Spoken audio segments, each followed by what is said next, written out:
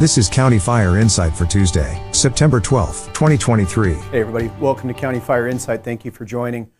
As always, we want to answer your questions and be interactive with you. So the email is displayed on the screen there. It's media@sbcfire.org, or you can text the questions to 909-454-6338. It's 909-454-6338. We'll try to get to all the questions live. And then if there's any additional questions that occur after this is taped, please send them. That'll go straight to the media specialists. They'll make sure that they're engaging with our team and getting those answers back to you. First, I want to thank those that have stepped up and promoted in this department. Many of you that have come to admin know Henebeba Delgado, who's at first, as you walked in the door, she was the receptionist that was greeting you, and now most often she's with Cynthia and supporting Cynthia Otter with our administrative staff needs. So Henebeba, thank you very much for stepping up. Very proud of you to see you promote. We stole two individuals from environmental health, and that's Catherine Gutierrez and Ruby Guido Villegas. So thank you both for joining us. We appreciate having your specialties over here to make our hazmat side of our fire department so much stronger.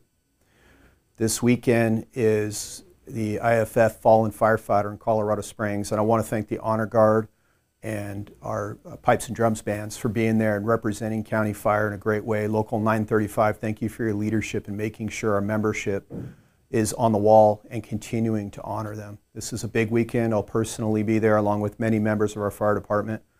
It's a solemn event, but it's also, it's important that we're there and we're honoring the losses that we've had. So thank you all for that. This morning at the Board of Supervisors meeting, the county announced that they do now have a permanent CEO, that is Luther Snoke, who previously was the interim. Previous to that, he was the county administrative officer. Those of you that know Luther will find out that, or be able to say that he's a very nice guy, and he's very knowledgeable in the way the county works. He's able to understand the processes, and more importantly, I think a lot of us would say that he knows how to knock down the bureaucracy and get things done. So we're really looking forward to Luther. Our initial conversations, matter of fact, years of conversations with him, I'll tell you right now that he's supportive of this fire department and at a very high level. We also see that engagement with the board. The board is in alignment with the CEO. They do want to find out new ways to support our fire department. We're excited for this change, and we see a new future coming. So next I'm going to invite Chief Scott Tuttle to give us an update. Hi, good afternoon, everybody. Wanted to talk a little bit about the staffing plan. It's been a few weeks that it's been in place, so I wanted to give an update. Actually, before we get to, we'll start with that. We'll start with staffing plan. So part of the staffing plan was the recruitment and promotion. So I don't want to take too much from Chief Garber's, what he has to present to everybody today, but we are moving forward as scheduled with both firefighter recruitments for Tower 17 and 18. Tower 17, the 8-week pre-tower development period will start November 20th as it was scheduled. And then we have the next round of firefighter interviews for Tower 18 coming up in the next couple weeks. But again, I'll let Chief Garber go into the details on that. We have engineer testing coming up next week, September 19th to the 21st. And we have 26 candidates for that test. So good numbers there. So everything's on track. Another big part of it was the policy change, and hopefully that reduces some force hires. So Captain Galt has been going daily through the telestaff roster and compiling stats for us.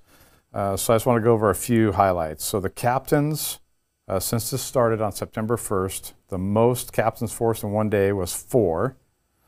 Days with 0 captain force hires was 3. So 3 days since we started, there's been no captain force hires. And days with just 1 captain force was 5. So pretty good numbers there. The engineers are very similar. Firefighter paramedics, that has the most, which is interesting because that's probably the lowest percentage of vacancy is in that rank. So I would just encourage you guys to sign up on those days, on your 4 days and 8 days. sign up on the days in between. Really, I'd like to see people get away from working 6 days in a row. I think if you let the system work, you'll be able to work, 2, 3, 4 days max. And if you pick your days instead of just letting it go to force, you'll see a big difference. The firefighter EMTs, they're pretty healthy, so they only had one, the most in 1 day as ever is 1. And then they've had 9 of the last 12 days with 0 force hires. AO paramedics are looking pretty good. The most in 1 day was 4. Days with 0 was 6. And then the AO EMTs are similar. Most in 1 day was 5. Days with 0 is 2. But again, a lot of those guys and girls are going to paramedic school, so that impacts them. So that's it for the staffing plan. I did want to bring up one other thing that kind of goes along with the staffing plan and the plan to promote people into captain positions. So we've been using a program called SimuShare for the last several years, but we had kind of a limited access to it. We just got approval today at the Board of Supervisors meeting. They approved the contract to go to the full program on that. So that will give us the ability to have over 2,500 simulator scenarios. Will give us county-wide access so that all stations, anybody who wants to do simulators can log on and practice. And then captains and BCs, you can do remote training with your crews. The BCs could get multiple stations together on the simulator and do a scenario. So excited for that to come. It's still a few months out, I think, but we're moving forward on that. So that's all I have, and I'd be happy to answer any questions. Thank you. Thanks, Chief. Appreciate it. The staffing plan was designed so nobody works over 100 hours without volunteering to do so, and we've been engaging almost every day as a leadership team looking at those numbers and monitoring it. We understand how important it is to continue to hire, and we've got a ton of people in background, and I think that'll come up here in a second. But we're going to get it to the point where there is no force hires. That truly is our goal. Next, I want to ask Chief Washington to come up. Chief, there's some exciting developments that are occurring with the new fire stations. If you want to give us a briefing. Absolutely. Thank you, Chief. And just before I do, speaking of the board meeting, we also had an opportunity to witness the board ratify a new MOU for the IUOE, and they represent our mechanics and our warehouse staff mostly. So we're very happy to see that they have a really good MOU, and so that should help us a great deal with our mechanic recruitment and staffing at our warehouse. We also saw where the board approved us to purchase land in Yucca Valley. And so we could potentially use that land, and really that is our plan, to build new Fire Station 41. So we're really excited about that and appreciate the support from the board to get those items done. And along those same lines with 226, the board went through several different types of approvals before, and we are finally at the point where really effective 9/11, ground was broken and the work was started of rebuilding our new station 226. So we're very excited about that. The official groundbreaking will be on the 19th. That's next Tuesday at 10 o'clock. We look forward to seeing some of you there. Those that aren't able to make it, I'm sure our PIO team is going to do a great job capturing this activity.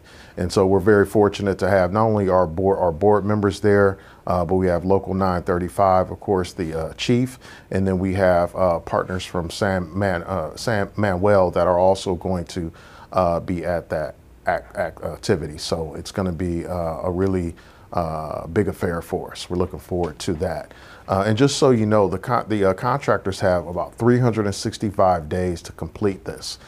So we expect this is going to move very quickly, and we expect that really they're going to do a great job. We have a lot of different processes in place to hold them accountable, to do the things that we want them to do. And so if you stop by 226, you'll see a rendition of what that station's going to look like, and you'll see work being done often throughout each and every week. So be a little inconvenient for this time being, but again, we appreciate your patience and also working with us to allow the contractors to do what they need to do. So also 227 is something we've been working really hard on. With 227, we had a meeting, as a matter of fact, just a couple weeks ago, where we met with the staff at Arrowhead Elementary School, just to make sure that we were sensitive to their needs, get their thoughts, get their feedback of what they want to see and what kind of partner we can be with them on that school campus. And so that went very, very well. The staff had some really good, tough questions, but along with Chief Cerna and staff from Supervisor Baca's office, as well as the school district, we were able to answer all of their questions in a satisfactory way. And they're on board and really excited about what we're talking about doing there. We host a community town hall meeting, which is this Thursday. That meeting is going to start at 4:30, and we'll be there until the early evening, making sure that the parents and the people in the community are comfortable with what we're doing. And then we expect for this process to move very quickly on the heels of hopefully what that will be very successful town hall meeting. Next, I want to talk a little bit about vehicle services and really just speak a little bit about the great job that they're doing there. But first, I'll just share with you that between Dale, Chief Pullen, and Chief Wooters, they've done a really good job of bringing the apparatus committee back together, and we're looking forward to the great work that they're going to do in the days and weeks and months and years ahead. Also, as I mentioned, we have that new IUOE MOU, and we have 4 mechanics that are expected to start early next month. So we're really excited about that, and we'll get those positions filled. Also, we have Medic Truck 224 that just completed its final inspection. So thanks to Dale and the team for getting that work done. By sometime in the next week or two, we expect for that truck to arrive here in Southern California with our vendor, who's going to go through another inspection, make sure they get the dust knocked off and the oils changed and other fluids changed as it has made that long travel. And then it'll go into the mechanic's hands to start with the upfitting. And so we're really excited about this truck, great feedback from it. Dale and team says that it's in fantastic shape. So we're really looking forward to getting that in service. We know this is probably going to take, I don't know, maybe 60 to 90 days, but the team is working real hard to get it done as quickly as possible. Also, I'd like to give thanks to Chief Pullen. Again, we had a great turnout for those that were interested in the assistant chief and division chief recruitment, but Chief Pullen accepted the offer, and we're really excited to have him here at administration, kind of just helping us with all the things that we need to get done here. So congratulations to him as our division chief of administration.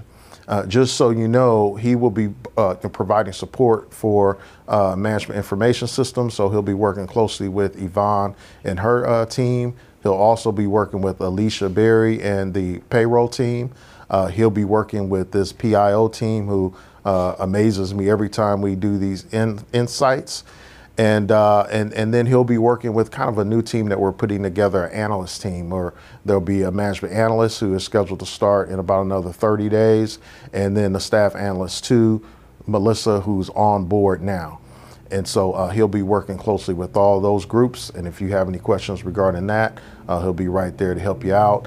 He's also liaisoning with risk management and PFMD, and so he's certainly our go-to person there. And with that, Chief, I think that's all I have. I'll talk a little bit about Josh. He's doing some very cool things. He's working on tying in payroll with Kronos, so it's a little more streamlined. He's working very closely with the payroll team, who's doing a great job. Remarkably, a much better job than where we were a couple of years ago. So thank you, team, for that.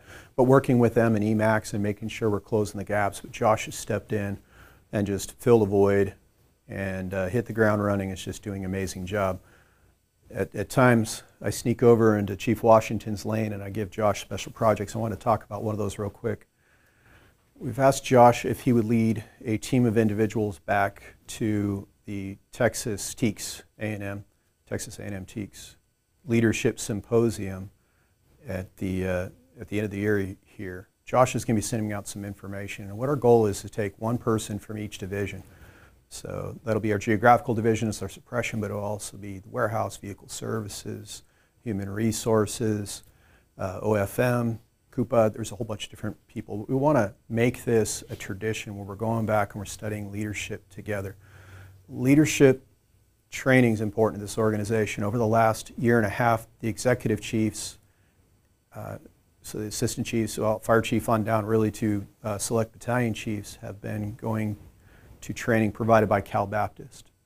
Next week, our leadership team is going on a leadership retreat to really study leadership and how can we serve you better, to put a people-focused leadership philosophy into this organization, which I think we're really good at, but we can continue to do better.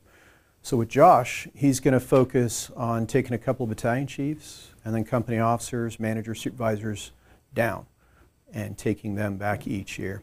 And then I've asked Chief Garber, who I'm going to ask to come up in just a moment here, to start providing leadership training in our fire tower. So we've selected the Marine Corps leadership traits and principles. The reason why that's important is that the Marine Corps starts teaching these traits and principles from day one, with the idea of let's teach personal leadership to the soldiers and then allow anybody at any rank to lead. And that really makes a lot of sense for County Fire. That's who we are. That's who we've always been, in that we will let a firefighter step up and do amazing things like Robert Stein, or when James Salazar was starting to come up the ranks. We have stories and stories about that. So we want to support you on our leadership journey. Ask your division chief, assistant chief, battalion chiefs what books they're reading. There's a lot of books that are being passed around right now in our leadership team that are really good, and we want to make sure you're exposed to them too. So if you need a reading list, just shoot them an email, and I'm sure that they'd be happy to share some of those with you. John, you want to come up with me?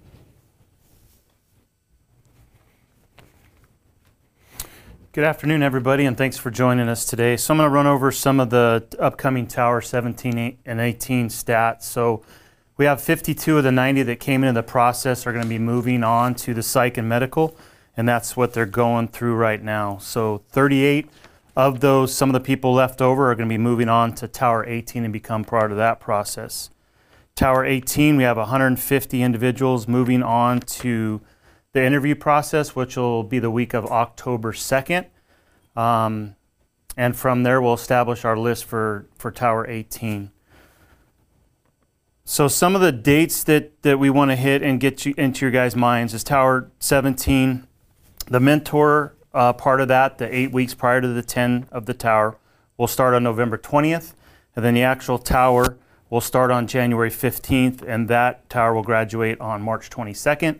And then talking about Tower 18, they'll start their mentorship on the 26th of February, start in the tower at RSTC on April 22nd, and then graduate on June 21st.